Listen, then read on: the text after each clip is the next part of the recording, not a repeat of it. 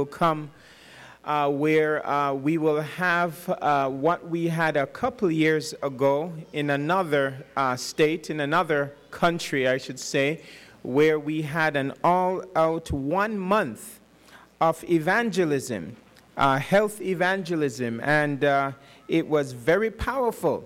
It attracted close to about 500 visitors coming to the church.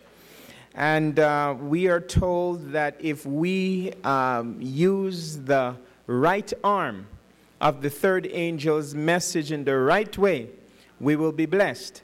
And so we are so thankful for the ministry of Dr. Laverne Jackson and Dr. Thomas Jackson in coming and just bringing us this word of life to this area. We pray that the Lord will continue to bless his ministry. This evening will be our final presentation. And we want to encourage everyone to come out this evening at 5 o'clock, where we'll be having the conclusion of this chapter in Health, Hope, and Healing. And so we invite you to invite your friends and enemies and anyone else. Just bring them out. And they will be blessed as well. After the meditation by our youth choir, the next voice that we will hear is that of Dr. Thomas Jackson. Thank you.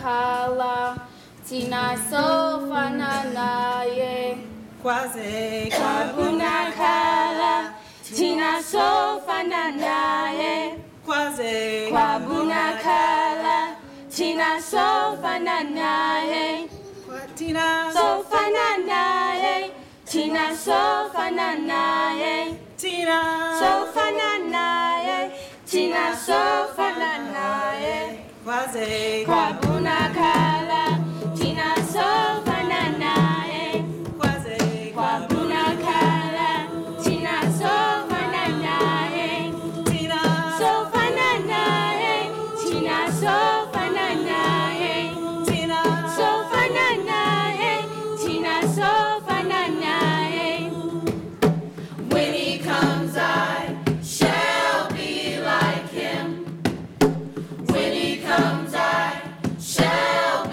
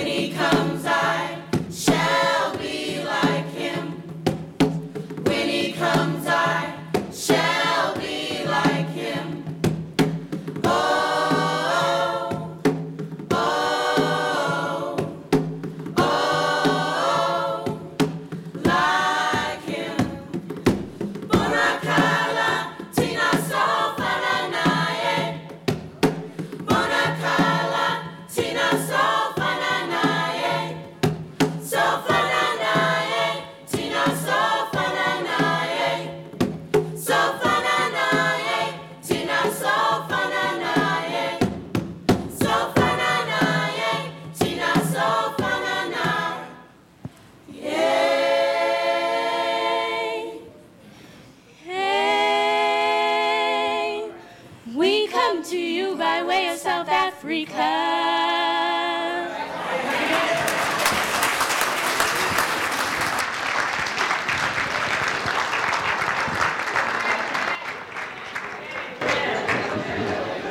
South Africa. That's all right. That just sets a stage. South Africa.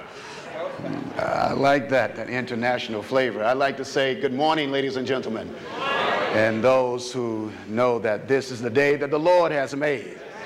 As I shared in some of my meetings, do you know, and we might have visitors here, but on this 7th day, I mentioned once before that your pulse beats slower on the 7th day. As I mentioned, there's a biology in the 7th day. Not only the fact that God ceased from his created works and that we might enter into his rest spiritually, but also God is a God that is concerned about our physical well-being because he wants us to present ourselves as a living sacrifice. I pray that my slides are ready to go on the screen, my brother. And before I speak, I'd like to also, first of all, acknowledge the church for being so gracious to my wife and I while we've been here for this whole week in Las Vegas. And we have not definitely had any time to go around this place, but we are blessed because we've had some good time in the evening. We've come to know people personally, and I praise God. We've been able to consult. We've seen people embrace, just in a short period of time, some of these principles that have benefit. And how many in here are on the pathway of God's plan that have been with us? You see those hands over there?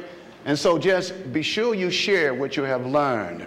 And as the pastor said, we will finish up this evening with a very important presentation that I think everyone here, not only in this church, but even Las Vegas, need to be here this evening. I'd like to also acknowledge some of my close friends. First of all, I'd like for Kristen and Jeff Hannon to stand up. Could you, Kristen and Jeff, those wonderful people there. I wish I had time. Jeff and Kristen, they are from Oregon area. They are gospel medical missionaries. I met them many, many years ago. They have a story. I had the privilege to study with them and to be part of their experience, a part of their baptism, part of their marriage. And they went to our school in 2007, 6, and they are dear to our hearts, and we just want to continue to lift them up. And I'm so gracious that we are able to rendezvous together. So keep Kristen and Jeff in prayer, because they are on a journey to serve the Lord. So thank you, my brothers and sisters. Thank you, Kristen and Jeffrey. And right before I speak, I just like, when you mentioned South Africa, I have a lot of friends and children around the world, but there are those, we have hundreds, but we have at least about 12, outside of our biological children, at least 12 children that are just like our children. They love us with all their heart. And God has blessed us with a child of the old age, I call him. And he and his family are here. And they're from Africa. Amen. They're from Zimbabwe. And I did not meet them in Zimbabwe. I met them in New Zealand by spiritual default. I was there to conduct a series of meetings. The person who was supposed to pick me up could not make it, so my guest sent this young man to pick me up. And he said he was from Zimbabwe. I had just come from those areas, and when he came to me, and I said, well, this guy's not from Zimbabwe. He's talked like a New Zealand. He looks like Zimbabwe, but he didn't sound like a Zimbabwean. But make a long story short, I spent some time there, and he's an engineer by trade. Loved the Lord. And he decided he wanted to come to our training school in America. We run a 4-month school every year. That's where Kristen and Jeff went. And he has a lovely wife and 2 children. And said, how are you going to get to a training school with a wife and 2 children? But make a long story short, God miraculously brought Farai and Joy Mangjingwa and their two sons, Mandy and Tanasha, all the way to the United States 4 or 5 years ago to be trained by the Lord. And Farai and his Joy have been full-time medical missionary ever since then. They have worked with us in Alabama, and then God has brought them out to California in Bakersville, and now working in that area, working on a project in Nigeria, and we'll be doing some work in Zimbabwe. So before I speak, I would like Joy and Farai Manjingwa to bless us with a song. And since the young folks have already set the stage with Africa. Thank you, dear. All right, son. God bless you. If you want to use the mics, okay, whichever one. Anyone, yeah. Why don't you use this one, son? Yeah, use this one. And you both. Thank you.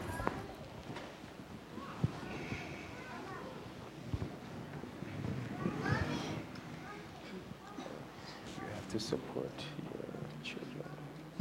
Spiritual children.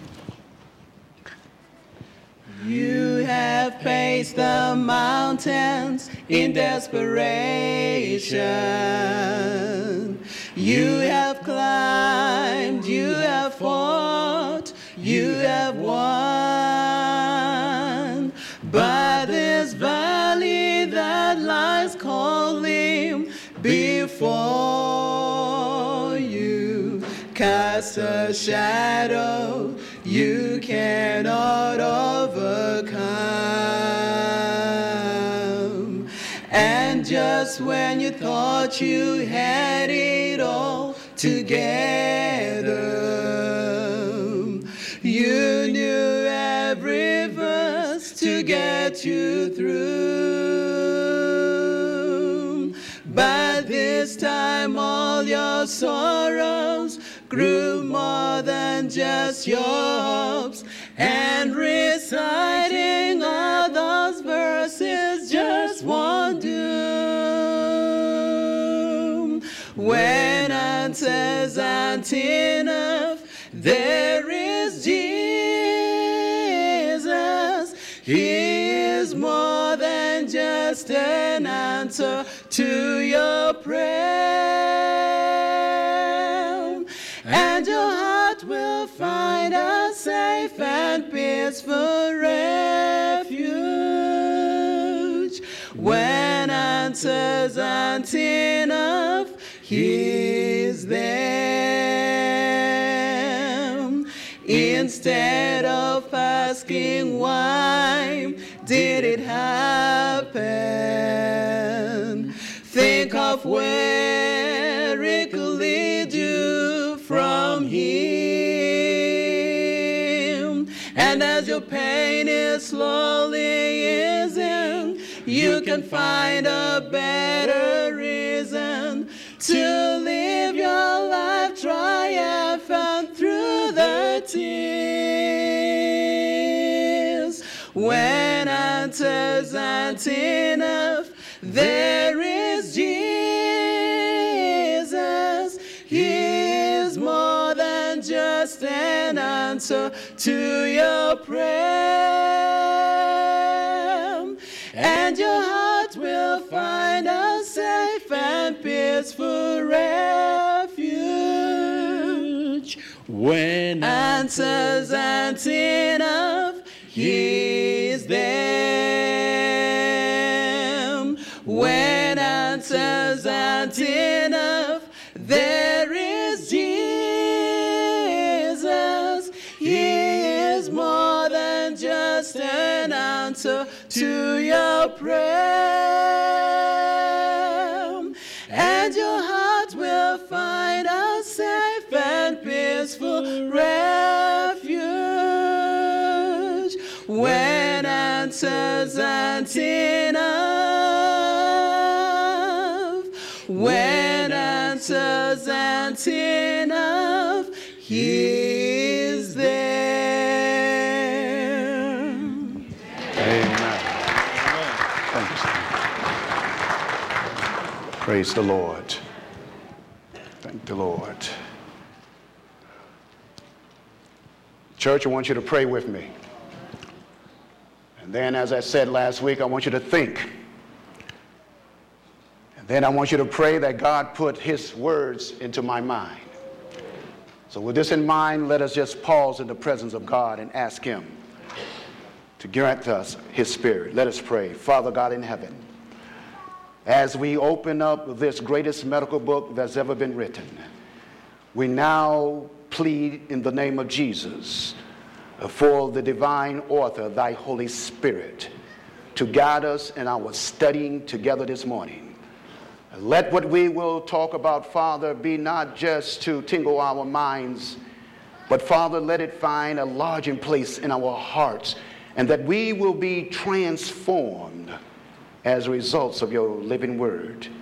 Now guide my thoughts. Hide me behind the cross. In Jesus' name I pray. Amen. Last night, those that were with us, I talked about a subject of God's plan, the answer to cancer. And we cover quite a bit of territory. And I mentioned in closing that cancer has an attitude. But that's not my subject I want to talk about is cancer. But the reason I mentioned cancer has an attitude because what we're going to discuss or study this morning permeates through every experience of our lives and impact our physical health. Because it's our attitude that would determine how our physical health will be realized. And so we're going to move forward because of the time, and I hope you have your medical books. And I'm going to put a couple of texts on the screen. The rest I will not put on the screen, but you see in John 10:10, if you can open up your Bible or look on the screen, I'd like for us to read this together. John 10, verse 10, and let's read it together. What does it say? The thief cometh not, but for to steal and to kill and to destroy. I am come that they might have life and that they might have it more abundantly. How appropriate that this church is named Abundant Life. I pray that it's not only a name, but it's what you proclaim. Amen? The Bible says that there is one who has come to what? To steal and to kill. I want you to please think with me as we move forward quickly. Who does the scripture say has come to steal and kill? Who is it? Keep that in mind. And I'm emphasizing not that that's something that you don't realize, but when I get into this thought, you're going to realize it's so imperative for us to understand that it is Satan that does the stealing and killing of your life. It didn't say man, it said Satan. What did it say? What did I say? It didn't say man, it says who? Because you know there was a war in heaven. The book of Isaiah 14, Ezekiel 28. And then we read in the book of Revelation chapter 12 verse 7, there was a war in heaven and the accuser of the brethren. We know that was Satan. He was what? Cast out to the what? Earth. Woe unto the inhabitants of the earth. For the devil has come down, listen to what the Bible said. You can read it, Revelation 12, with great wrath. It's important to understand this. So the enemy in which you and I face is not man. We got to pause for a moment so you get that.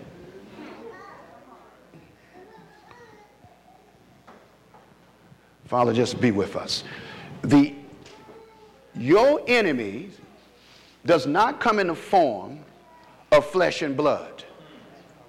It's not your mother, nor your father, nor your uncle, your brother, your husband, your wife, or your church member. That's not your enemy. The Bible says the devil has come to steal and kill. Jesus said, I have come, what? that you may have not just life, but life more abundantly. How do you define abundant life? What is abundant life? You got life here. I got life. I'm breathing. I'm moving. You can move around. You can think. But what is life more abundantly? It's healthy, yes. Better quality. Fullness. Abundant life in this physical existence where we can live in a corrupt, perverted society and our peace remain constant. There's nothing can disturb our peace. Abundant life. You can be physically well, but still have your peace disturbed. You can be prosperous, but still have your peace disturbed. When we look at the life of Jesus in the midst of a storm, when the disciple was crying out, where was he in the bow of that ship? He was wrapped in peace in his Father. Because the storm was boisterous and he knew it was an enemy. Abundant life. I want to talk about the healing power of forgiveness. Nothing new to us. But this is why we entitle Health, Hope, and Healing. If we're going to have physical health, we need to experience this. And some of us say, well, I don't need that. Down the line, you will. Because your peace is going to be disturbed. And you'll see where abundant life come in. Let's talk about it. We've been talking about this week. We have gone to the Word of God in the book of Psalms 103. And that scripture, let's read it together. What does it say? Know ye that the Lord, He is God. It is He that has made us, and not we ourselves. We are His people and the sheep of His pasture. We have come to the conclusion, even prior to me coming here, that we do not believe in evolution. We believe in creation, therefore God is the creator. And He is the designer and the author of this wonderful, fearfully made body. And since He is, we have found out this week that God has given us an owner's manual. Keep this in mind. You remember that? Do you have your owner's manual with you? Amen. And we find that in this owner's manual, God has given us instruction. And as my brother Richards brought up, he says that we've been talking about God's plan, and the one we really need was godly trust. You didn't know we were leading into that one. All right. This is the top of the plan. On that hang all the law. There's many ways of spelling those 8 laws, but we realize that if you don't put trust at the top, therefore the devil is going to definitely keep you at the bottom. Godly trust is at the top. And we find as we move through this, let's read this together. Psalms 103 verse 1. Psalms 103 verse 1. What does the Bible say? Let's read it together. Bless the Lord, O my soul, and forget not all His benefits, who forgiveth all thy iniquity, who healeth all thy diseases. Listen, there is an intimate relationship between healing and forgiveness. There could be no healing without forgiveness. No matter how many pills you pop, you're not going to be healed. The Bible says that, not Dr. Jackson. Like I said, cursed be the man that trusts man, Jeremiah 17:5. If you want a blessing, trust God, Jeremiah 17:7. So there's an intimate relationship between forgiveness and healing. And if you are not experiencing that, your healing is only on autopilot. It's temporarily. Keep that in mind. The Bible declares that. In the book of Luke, turn there with me, and then I'll tell you the story very quickly because time is of essence. In Luke chapter 5, verse 17 through 20, this is the story of a man that was paralytic. You're very familiar with this. And it was on the occasion when Jesus was in a village, and therefore he was at a house. You can see this in the scripture. And the place was full with people. And as you know the story, this man could not get into the place where Jesus was because he needed to be at the feet of Jesus. And since he could not get in, as the story goes, he requested of his 4 friends to take him where? Up to the roof and do what? And as one preacher said, this was the only time, Pastor Madden, it was authorized to break into somebody's house. Authorized break-in. And so therefore, as they let him down in the presence of Jesus, notice this comment. It says, when the poor paralytic was brought to the house where Jesus was teaching, a dense crowd, sometimes, ladies and gentlemen, we can crowd people out of the church. We can crowd them out of a relationship with Jesus because of our own lifestyle. Barring every way of access to the Savior. But faith and hope had been kindled in the heart of the poor sufferer. And he proposed, now follow me, this man was sick. But he proposed a way. See, he was proactive in his plan. Are you following me? He didn't just say, Lord, just heal me. He was doing something. Notice, it says here, that he proposed that his friends take him to the rear of the house, break up the roof, and let him down in the presence of Christ. The suggestion was acted upon as the afflicted one lay at the feet of the mighty healer. All the man could do for his restoration has been done. Did you get the point? Is there a part that we have to play in our recovery? Amen. Keep this in mind. Notice, Jesus knew that the sufferer had been tortured with a sense of his sins, and that he must first find relief from this burden. With a look of tenderest compassion, the Savior addressed him, not as a stranger or even a friend, but as one who had even then been received into the family of God. Son, be of good cheer. Thy sins be forgiven thee. Notice, many are suffering from maladies of the soul far more than diseases of the body. In our ministry, telephone calls come every day.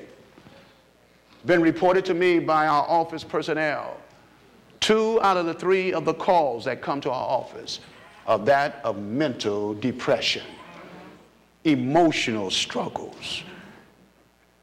They're not just calling for cancer and diabetes, but they have that pain in the soul. Notice what the statement says. It says here that they will find no relief until they shall come to Christ, the wellspring of life. Complaints of weariness, loneliness, and dissatisfaction will then cease.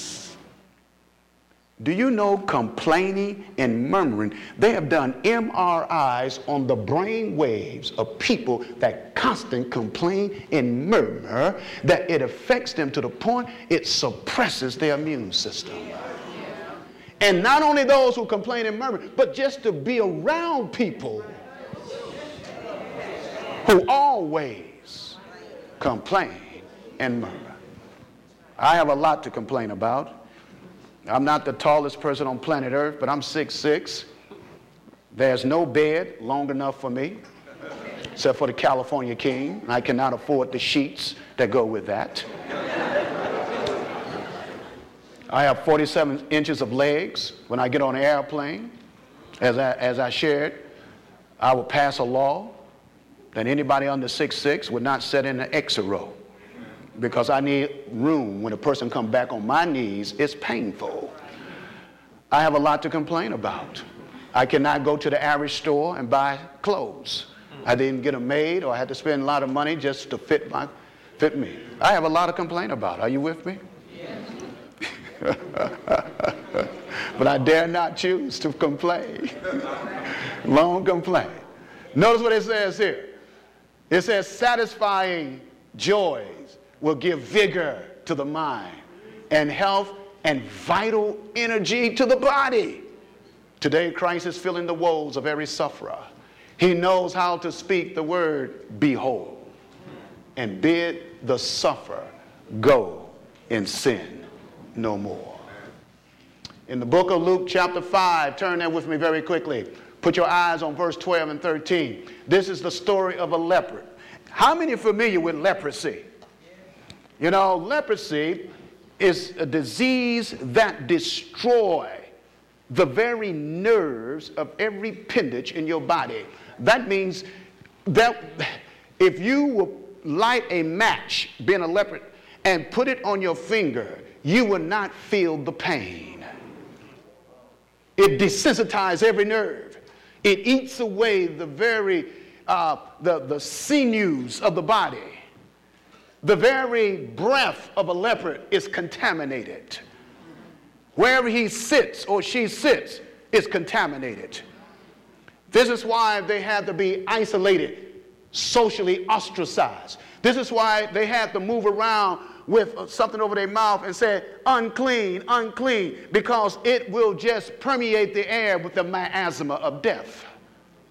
Leprosy was a type of sin, befitting as it is, because sin desensitizes us. And when we hold on to it, the very breath we breathe, that means our influence is contaminating. And every time we hear the voice of God and refuse to adhere to his principle, our conscience becomes desensitized. And that was this leopard that appeared to Jesus. You read it in Luke chapter 5, verse 12 and 13.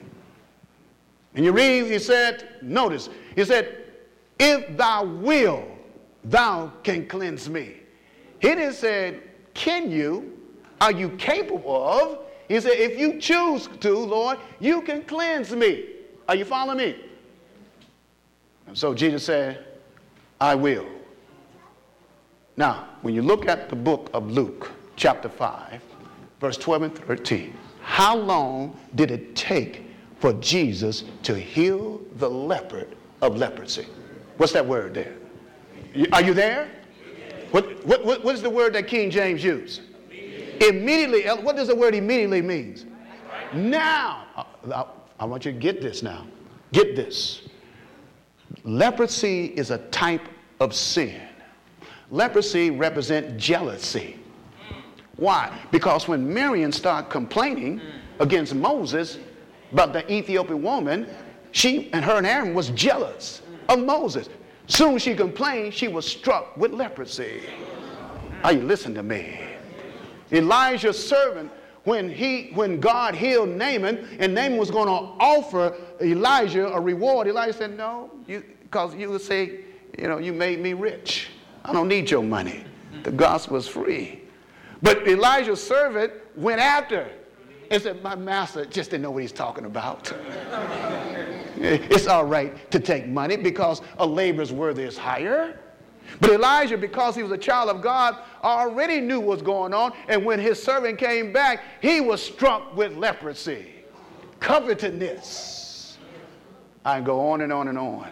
Leprosy is a type of jealousy, covetousness, and selfishness, adultery. You find leprosy represents sin.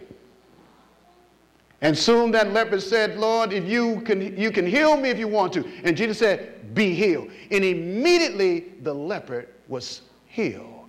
Now, what's the object lesson here? Follow me, ladies and gentlemen. In some instances of healing, follow me now, we won't be long, Jesus did not at once grant the blessing sought. Did you hear that? Follow me. But in the case of leprosy, no sooner was the appeal made than it was granted. When we pray for earthly blessings, such as, Lord, I'm lonely, I need a spouse. Lord, I need a job. Lord, I need a car. Lord, I need to be free from cancer. Notice what it says. The answer to our prayer may be what? Delayed. Or God may give us what? Something other than we what? See, Paul prayed that God will free him from the infirmity that he was suffering. I believe it was an eye problem. But he prayed 3 times. God said, no, my grace is sufficient for thee. Why? Because he wanted to keep Paul humble. Are you listening to me? Even if you might pray for deliverance from cancer, God said, no, I want to save you. I might have to give you cancer just to save you. Come on, talk to me. I tell anybody, I'd rather die with cancer in the Lord than live cancer-free apart from the Lord. Because I'm born once, I die twice. I'm born twice, I die once. Abundant life, peace. Follow me now. Listen what God said. Listen what he says now. He says here, but not so when we ask for deliverance from sin. Oh, you ain't getting this. Ladies and gentlemen, before I finish, there should not be one soul who in here leave out of this building not being free from unforgiveness when I finish. It does not take going out the door and waiting. God said immediately. And the only reason you don't experience, you don't want it. You listen to me. Pray in your hearts. Because there's no sense going out this door with the same spirit, then come back next Sabbath because you might not make it. And you might make it and you go, you lose your soul sitting here in the church. Even doing good things in the church. Good things for the Lord like the devil. I want to let you know, immediately you can be set free. My God, when it comes to sin, is not an evolutionist. He's a creationist. He spoke, it was so. He can speak out of your heart. You got to prepare. Are you with me, ladies and gentlemen? Follow me now as we move forward. The Bible says in Galatians chapter 1:4, and this is what? The confidence that we have, who? In Jesus, that if Thomas Jackson asks anything according to Jesus' will, Jesus will hear me.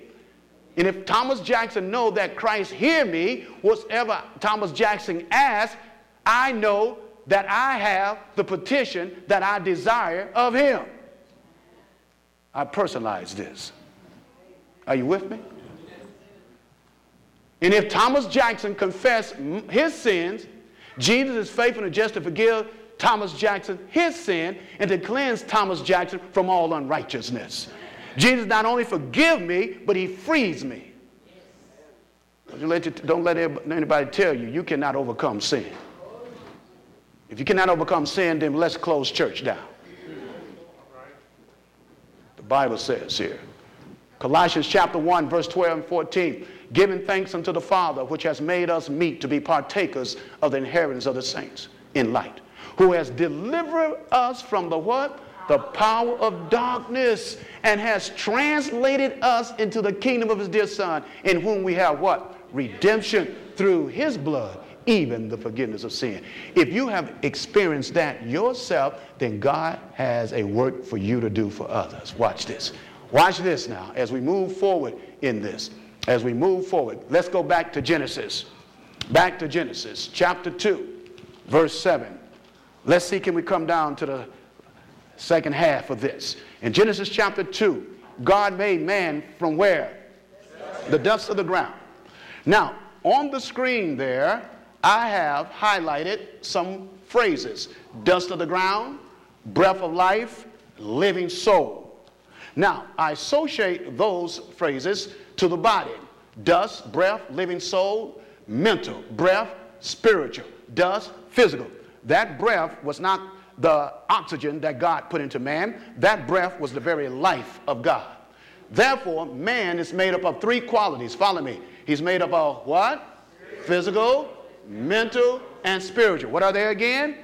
Physical, mental, and spiritual. Keep that in mind. The Bible tells us in Matthew 9:12, in John 5:6, Jesus used the word, will thou be made whole. Keep that in mind. The word whole. Are you following me? In the book of Deuteronomy 6:5, jot these things down when you go home and you rehearse these. The Bible says, and thou shalt love the Lord thy God with all thy what? Heart, which is mental. And with all thy soul, which is what? And all thy might, which is what? So wholeness involves physical, mental, and spiritual. You get it? So when we have truly health, it is a physical, mental, and a spiritual health. You cannot have physical health apart from mental and spiritual. Very important to understand that. Let's move on. Turn with me to the book of Luke, chapter 2. Let's see this in the person of Jesus Christ. Quickly, in the book of Luke, chapter 2, we find building a case that man is made up of three what? How many qualities man is made out of? What are they? Mental and spiritual. Luke chapter 2, verse 40. Read. I'm going to read in your hearing. And the child grew. What is that one? Mental, physical, or spiritual? Physical. And waxed strong in the spirit. What is that? Filled with wisdom. What is that? Amen. Let's look at verse 52. And Jesus increased in wisdom. What's that? That's right. In stature. What's that? And in favor with God and man. What's that? Spiritual. You with me? Physical, mental, and spiritual.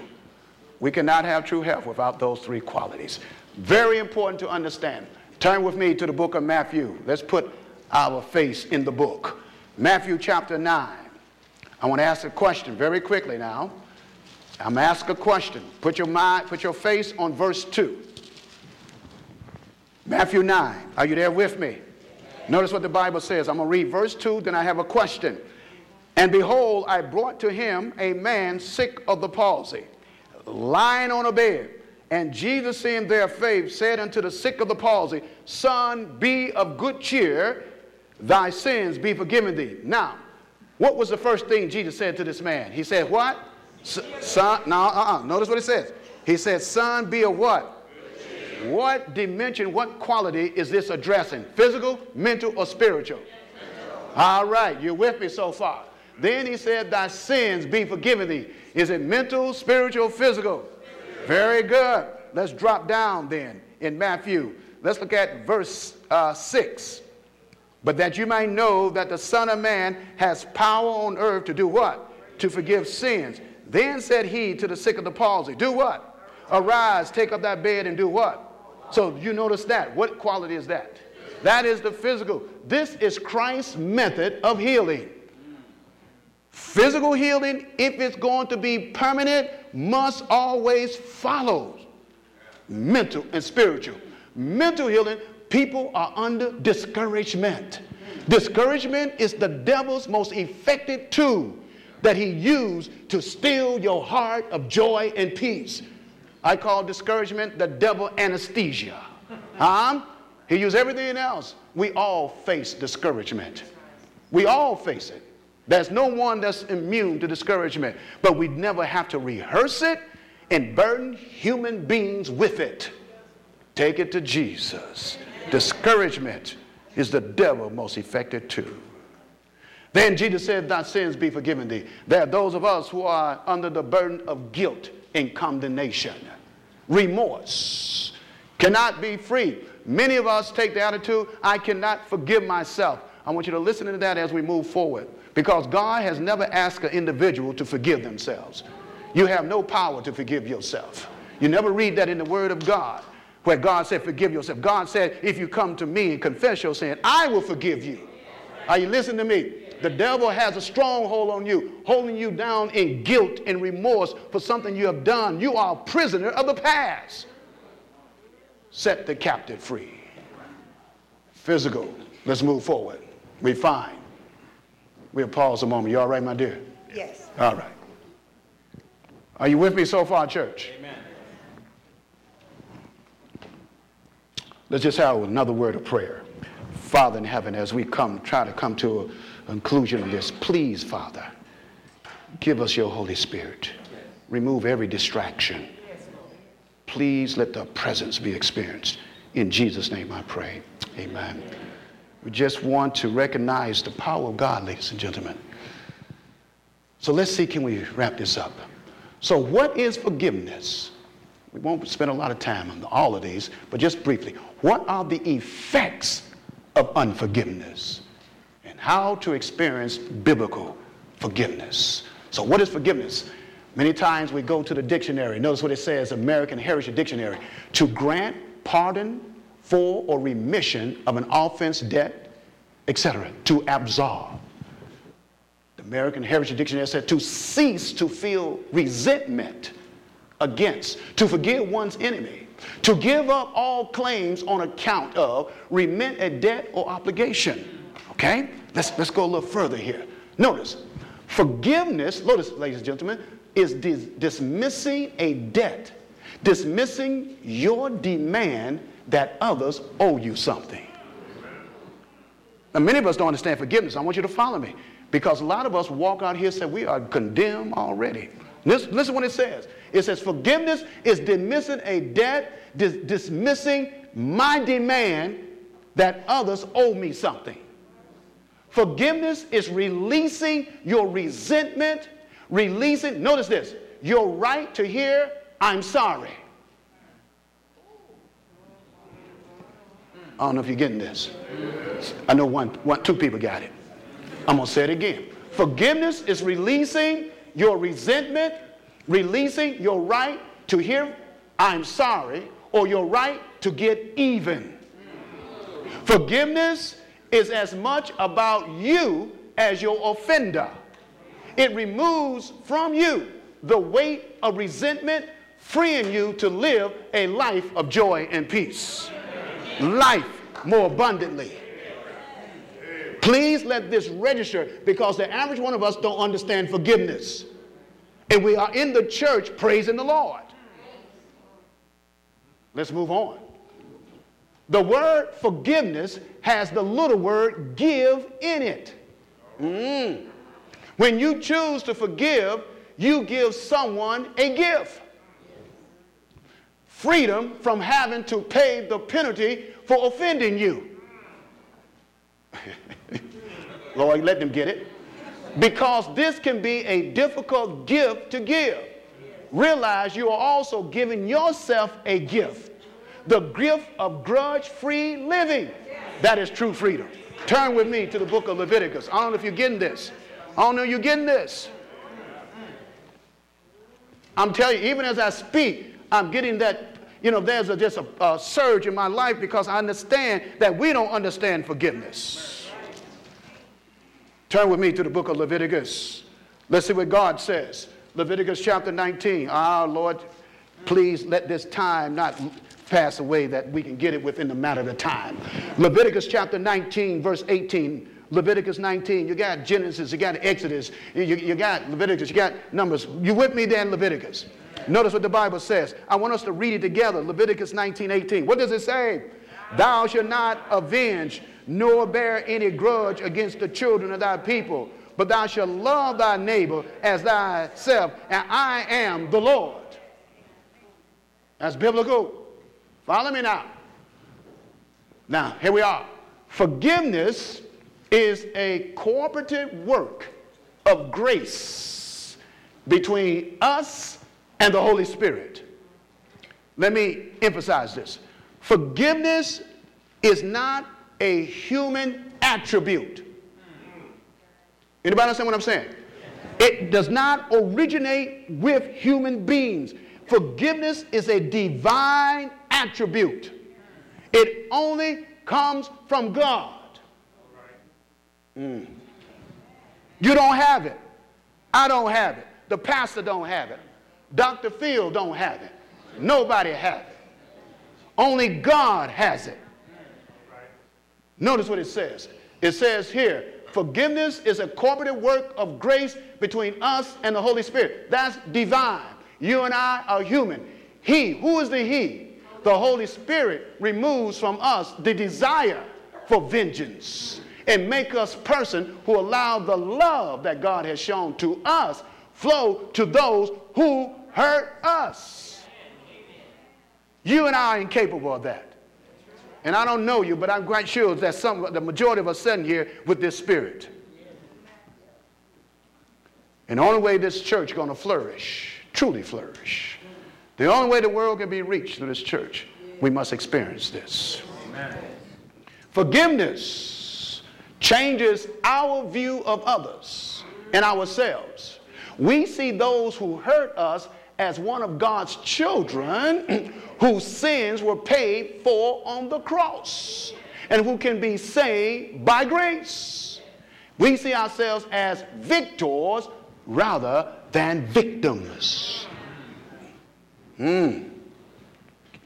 What is forgiveness? Let us pray now. Please put those phones on vibration. I'm telling you, the devil, we have an enemy. I pray we have an enemy. You don't come to church with your phone on. I told you, God want to text you. He don't want to drop no calls here. You got to take those phones out and leave them out. Put them in the car somewhere. Come on, talk to me. Let's move on.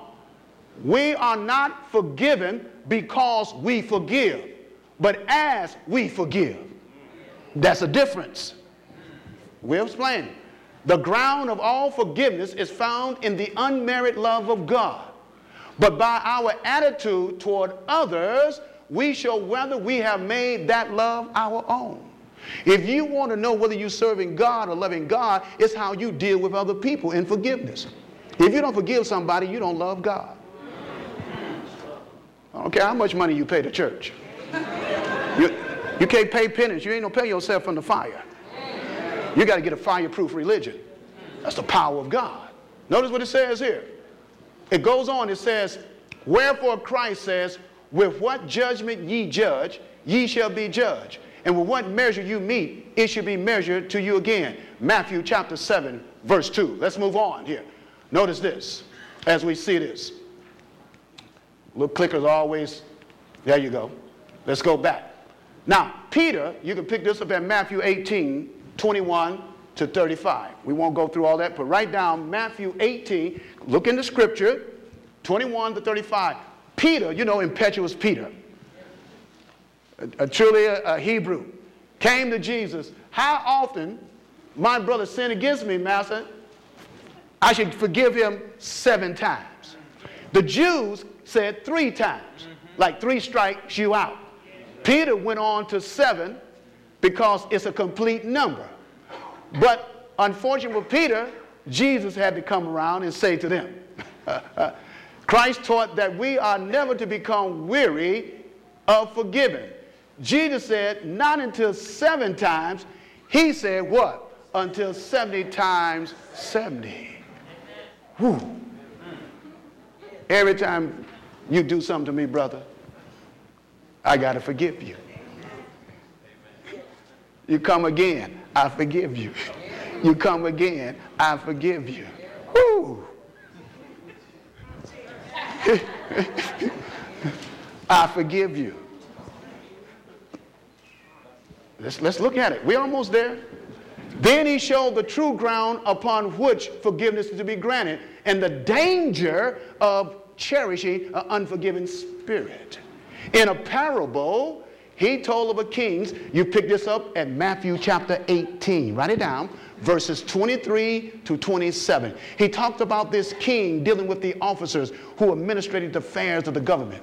Some of these officers were in receipt of vast sums of money belonging to the state. As the king investigated the administration of this trust, there was brought before him one man whose account showed a debt to his lord for the immense sum of 10,000 talents. He had nothing to pay according to the custom. The king ordered him to be sold with all that he had, even his family. That payment might be made. But the terrified man fell at his feet, besought him, saying, have patience with me, and I will pay thee all. Then the lord of that servant was moved with what? Compassion, and he loosed him and forgave him his debt. Unmerited. Unmerited. He did not deserve to be forgiven. Hello out there. You see, forgiveness is not excusing sin and saying that what was wrong is now right. I don't know if you got that. And forgiveness, when you ask for forgiveness, it doesn't mean that, hey, what you did to me was all right. Keep that in mind. Are you with me? All right, we're moving now. We're moving. Forgiveness, notice this, is not the same as reconciliation. It takes 2 for reconciliation, only 1 for forgiveness. Now, what is reconciliation? Say husband and wife have a problem. Wife being abused or husband being abused, anybody can forgive with the divine help. But if one party don't want to experience that, it would be difficult to reconcile. Understand? God has given us the word of reconciliation. And the only way reconciliation can come about, that has to be some transformation in both parties. If the wife don't want to forgive, then you got to forgive the wife, or vice versa. And if they want to continue their waywardness, there would never be no reconciliation. But when I get down to marriage, that doesn't mean that you leave the marriage. You might have to step, if there's physical abuse, you need to step out of that situation and pray. But don't mix forgiveness and reconciliation. We find here forgiveness is not letting the guilty off the hook. It is moving the guilty from your hook to God's hook. Did you get that? Did you get that? It's no longer your problem. That's right. It's God's problem, preacher. I give it to God. Somebody hurt me? God, here he is. Here she is. You take care of it. Hello out there. Follow me. We're coming now. We find here, as we look at this, forgiveness, turn with me, and forgetting. Turn with me to Jeremiah 31. Jeremiah 31, 34. Let me ask you a question. And you can speak out. When you forgive, is it required of you to forget?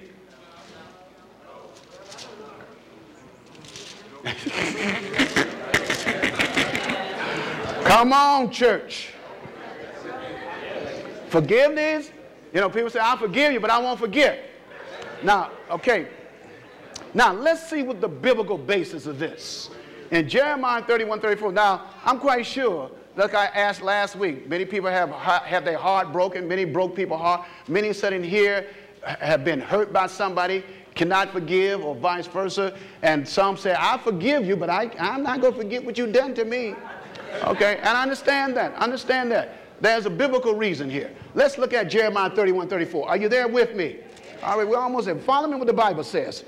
In Jeremiah 31, 34, the Bible says, and they shall teach no more every man his neighbor, and every man his brother, saying, know the Lord, for they shall all know me, from the least of them until the greatness of them, says the Lord. For I will forgive their iniquity, I will remember their sins no more. Now, please pray before you answer. You just read that, right? God said, I remember no more. Here's my question. Pray, church.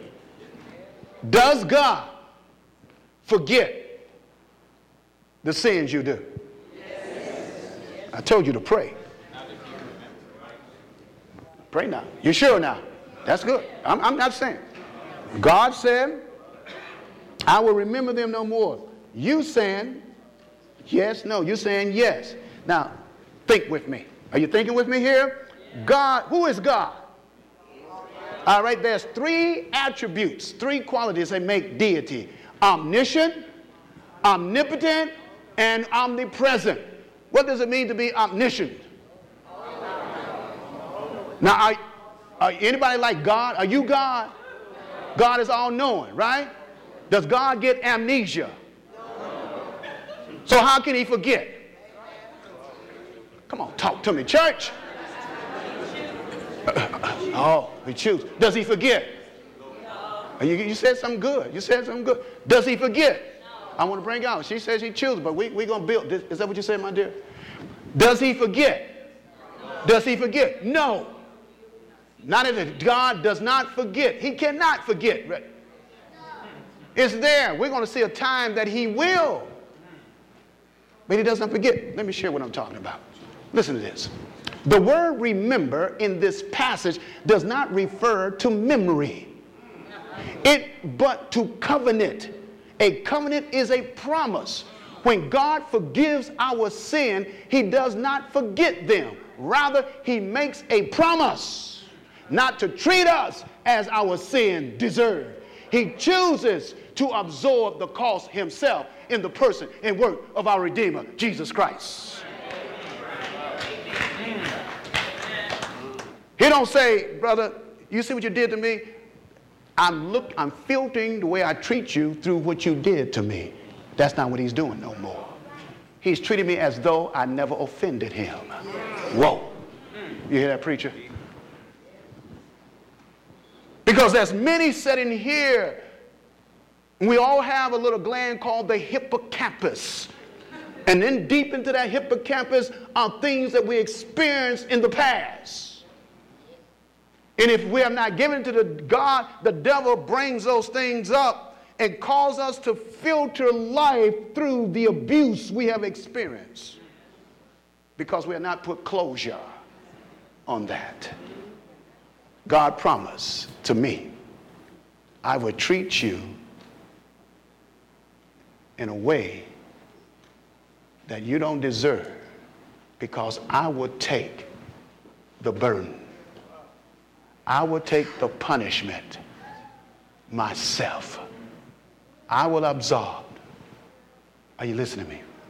I'm going to say this because I might when I finish up. Ladies and gentlemen, forgiveness simply means to. I'm willing to go to Calvary for the offender. I'm willing myself to take the blame and the guilt of that person who offended me on myself. I don't know if you understand that.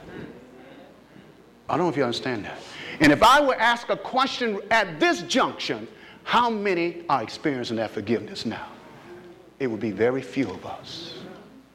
How many is willing to say, if this brother offended me, I'm willing to take the abuse he put up on me and go to Calvary with it and set him free? Is that what Jesus did? Yes. Christians, those who are Christians, that's what Jesus did. He bore my guilt. I'm the one that caused him to hang upon the cross. I'm the one that says, crucify him with my jealousy, my envy, my backbiting, my anger. I'm the one that hung him on the cross. And he was willing to say, I'm going to set you free. I'll take the blame. Ooh. The innocent for the guilty. That's what the sanctuary teach. When I bring the lamb, the innocent lamb, and lay my hands on that lamb, confessing my sin, the lamb, behold the Lamb of God that take away the sin. Christ, the innocent, is taking my place, the guilty. Are you willing to take the place of your offender? We're on time. Let's move on. What are the effects of forgiveness? What are the effects? The mind and especially the emotions are among the most powerful influence which affect the body. When we hold on to it. Scientists are not just catching up with the Bible. Now they say that you cannot divorce a healthy mind from a healthy body. They go and say stress caused by unresolved emotional issues, for example, remains one of the leading contributors to illness. This is science, but God already said that. Praise God that science is catching up. Follow me. There's an intimate relationship between the body and the mind. One of the most powerful chapters, I gave some folks some of these chapters in one of our meetings, come from a wonderful book called Ministry of Healing, under the chapter called Mind Cure. Notice what it says. The relation that exists between the mind and the body is very intimate. When one is affected, the other sympathize with it. The condition of the mind affects the health to a far greater degree than many realize. Many of the diseases which men are suffering are the results of what? Mental depression, grief, anxiety, discontent, remorse, guilt, distrust. All of these break down the life forces. All of these, ladies and gentlemen, all of these break down the life forces. You see, one doctor said from Harvard University, he says he has shown that, notice what it says, Dr. Cannon of Harvard University has shown that what? Hate, envy, scorn, jealousy, and fear actually create poisons. Not psychological poison, but powerful toxic substance which poisons the life stream, the blood, and under the influence, the body weakens. He goes on and says, all the life processes are disturbed. A person who lives under fear or under the shadow of any depressing emotion seems to shrivel up. He grows old prematurely. Worry kills 100 people, where work only kills one. Abundant life. We're almost there. Repressed, suppressed, unexpressed emotion affects our health.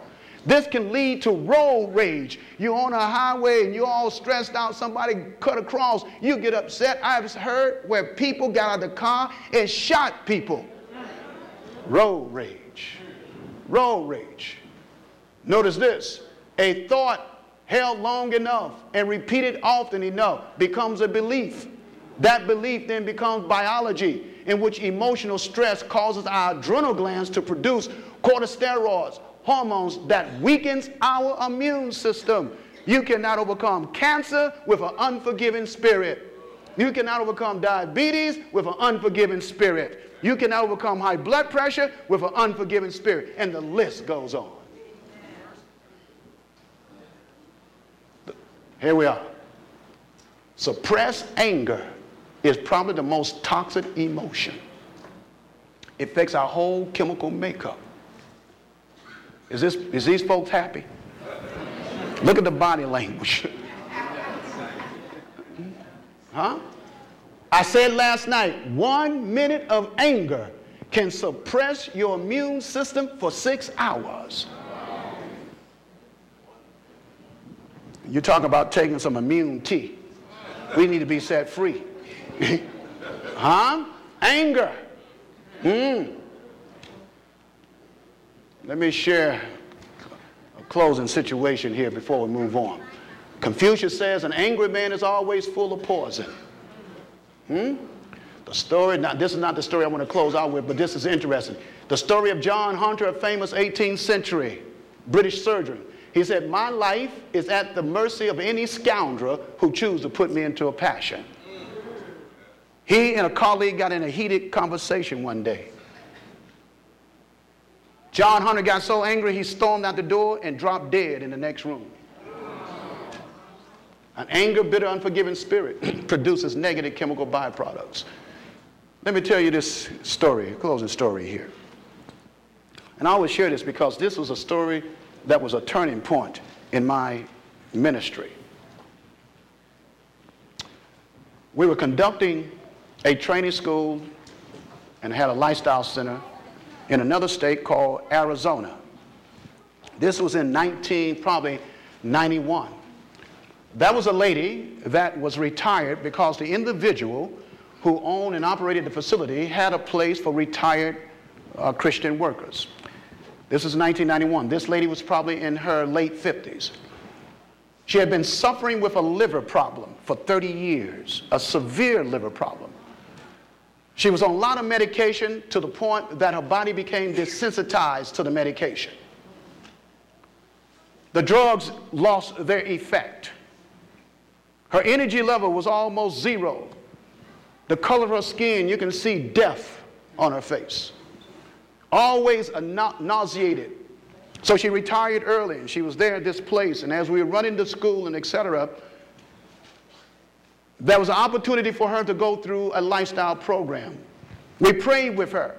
We put her on God's plan, her diet change, exercise, and all the things I've been talking about for this week. Within a matter of a month, the lady began to just enjoy a sense of well-being that she had never had in 30 years. She said, I never felt this good. The nausea stopped. The skin color, became radiant. And she got out in the garden. She helped in the kitchen. She was excited. This lasted for a period of time, and then she relapsed, went back. Then we continued God's plan. We put liver packs and sunlight and praying. And she got better again. This went back and forth. Her health went back and forth. And it dawned on me, this was a turning point why I shared this whole presentation. I said, we didn't pray with the lady. We didn't gave her, she was on a plant-based diet. She was exercising. She was drinking water. She was doing everything. And I said, something is impeding her healing. If God chooses to heal, something is happening here that definitely is obstructing her healing. Ladies and gentlemen, I'm going to tell you the word of God is powerful. When you pray to his will and went to bed and praying that God would give wisdom. Daniel chapter 8 verse 7, as I got up, Daniel 8:7, that was not my study, but the Bible, God said, go to Daniel. Please turn there with me. The God in Daniel 8:7 had the answer to the prayer why this woman healing was not being permitted. Turn with me to Daniel 8:7. Are you there? Anybody? Daniel 8:7. Let me read it in your hearing. Notice what the Bible says. Daniel 8:7. There's a picture there.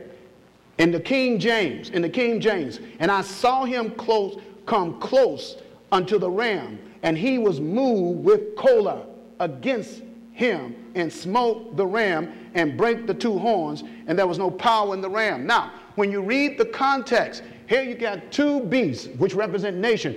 You see the context. They are what? What are they doing? They are at war with one another. Are you following me? But the word there, choler, stood out to me like the sun beaming in the sky. I looked at this word choler, and I saw the word cholesterol in this word choler. Then I began to do some word study on this word choler. It's found everywhere else. I started to check this word out. And notice it had to deal with the temperament, wrath, gall. It talks about here secreted yellow bile or humor that was once believed to be secreted by the liver to cause irritability and anger. So when I studied this word choler, it led me to humor and to the word liver. Liver, choler, bile. Bile is an enzyme secreted by the liver. It is bitter. Bitter bile. And I came to the conclusion that this woman was holding on to unresolved emotional issues. She was angry. She was bitter, and the bitterness produced toxin that affected her liver. Are you following me? I came to that conclusion. You see, bitter, it almost destroyed her liver. And when I said to this dear sister, I asked her, I said, are you dealing with some unresolved emotional issues in your life? There was silence. There was tears. And I said, if you don't want to talk about it, you don't have to talk about it. But ladies and gentlemen, understand, impressions that do not lead to expression leads to depression. She said, Jackson, she said, I think I need to talk about it. I've been holding on to this for 30 years. How long she had the liver problem? This was her story. Her father sexually abused her for 15 years of her life. She hated her father with a passion. Then she got married. The husband turned on her and abused her sexually and affected her reproductive organs. She hated him with a passion. You remember when we put it on God's plan, she got better. But every time she reflects back upon her experience, the liver produced toxic waste that caused inflammation. The attitude affected her physiology. That was a turning point in my life when I realized I did not understand the true method of healing. I thought healing was just in the herbs we gave. I thought healing was in the water treatment. I thought healing was in the plant-based diet only. Are you listening to me, ladies and gentlemen? Healing must start with the mind and the heart. She said, Jackson, how can I forgive my father? How can I forgive my husband? Forgiveness, she didn't understand it either. She said, if I forgive them, it's like saying I'm condoning the act. No, what I shared with you earlier, forgiveness sets you free. Forgiveness does not release the victimizer. You take him off your hook and put him on God's hook. And ladies and gentlemen, when I learned how to just share and lead people, that woman, when she let go and let God, her liver was 100% healed. 100% healed. There's a story. We can fast forward this very quickly. Can you, my brother, can you put it on a slide show? And I want to come to the last slide here. I want you to go down where you see two goats. They're right there. You see that goat? Now go where the blessings of the trials. You see the blessing of the trials? Right there. Click that on. I'm going to leave you with this, the two goats in this. How many know what oysters are? Oysters. How many know how pearls are made? From oyster. How's the process? It's sand that passes through the oyster and irritate the mucous membrane lining of the oyster. And as the sand irritates the oyster lining, it secretes mucus and wraps every grain of sand and produce a pearl. And therefore we wear those pearls, some people. Ladies and gentlemen, a pearl is a garment that encloses an annoyance. Therefore trials are opportunities to make pearls. When somebody throws something on you and you are in Christ, all you say, I'm making pearls. I'm making pearls.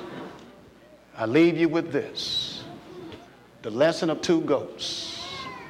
As we seek to make an appeal, I want you to pray, church.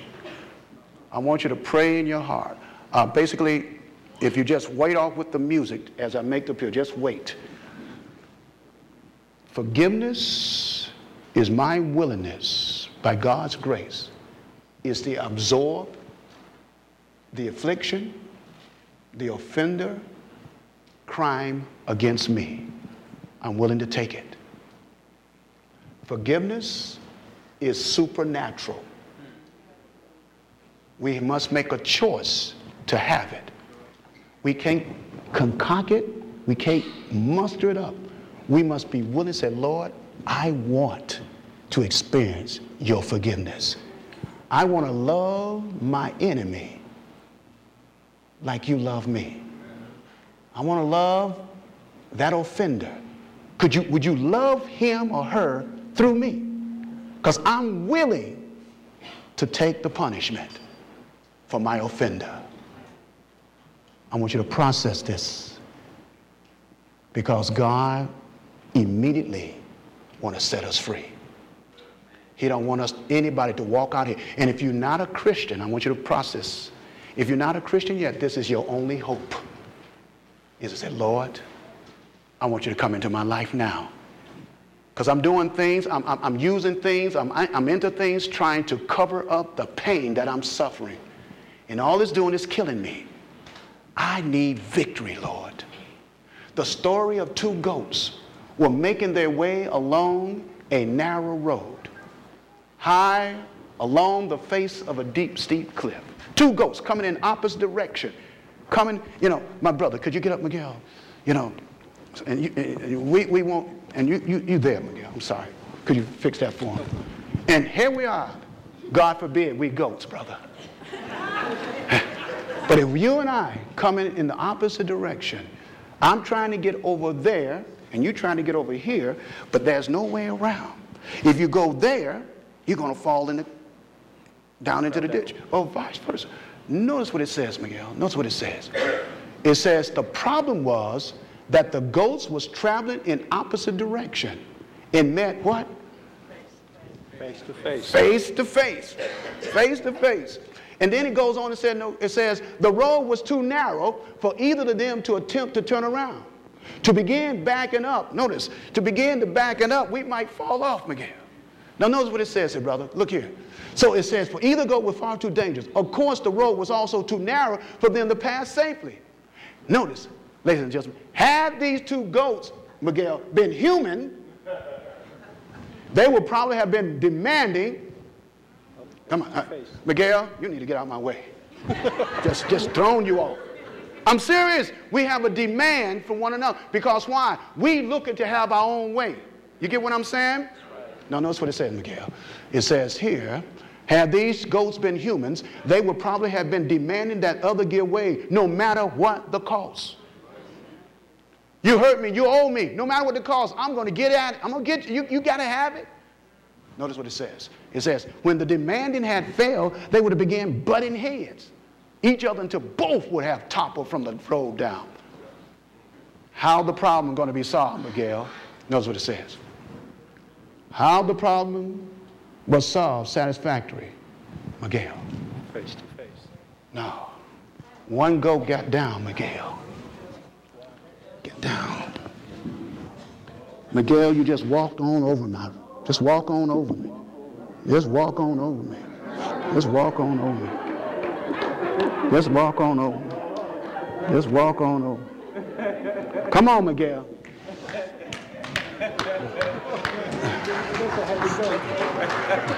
Thank you, Miguel. How the problem going to be solved satisfactorily? That one goat laid down in the road perfectly. And it goes on, the goat still standing carefully walked over the other, and each was able to go on his way safely.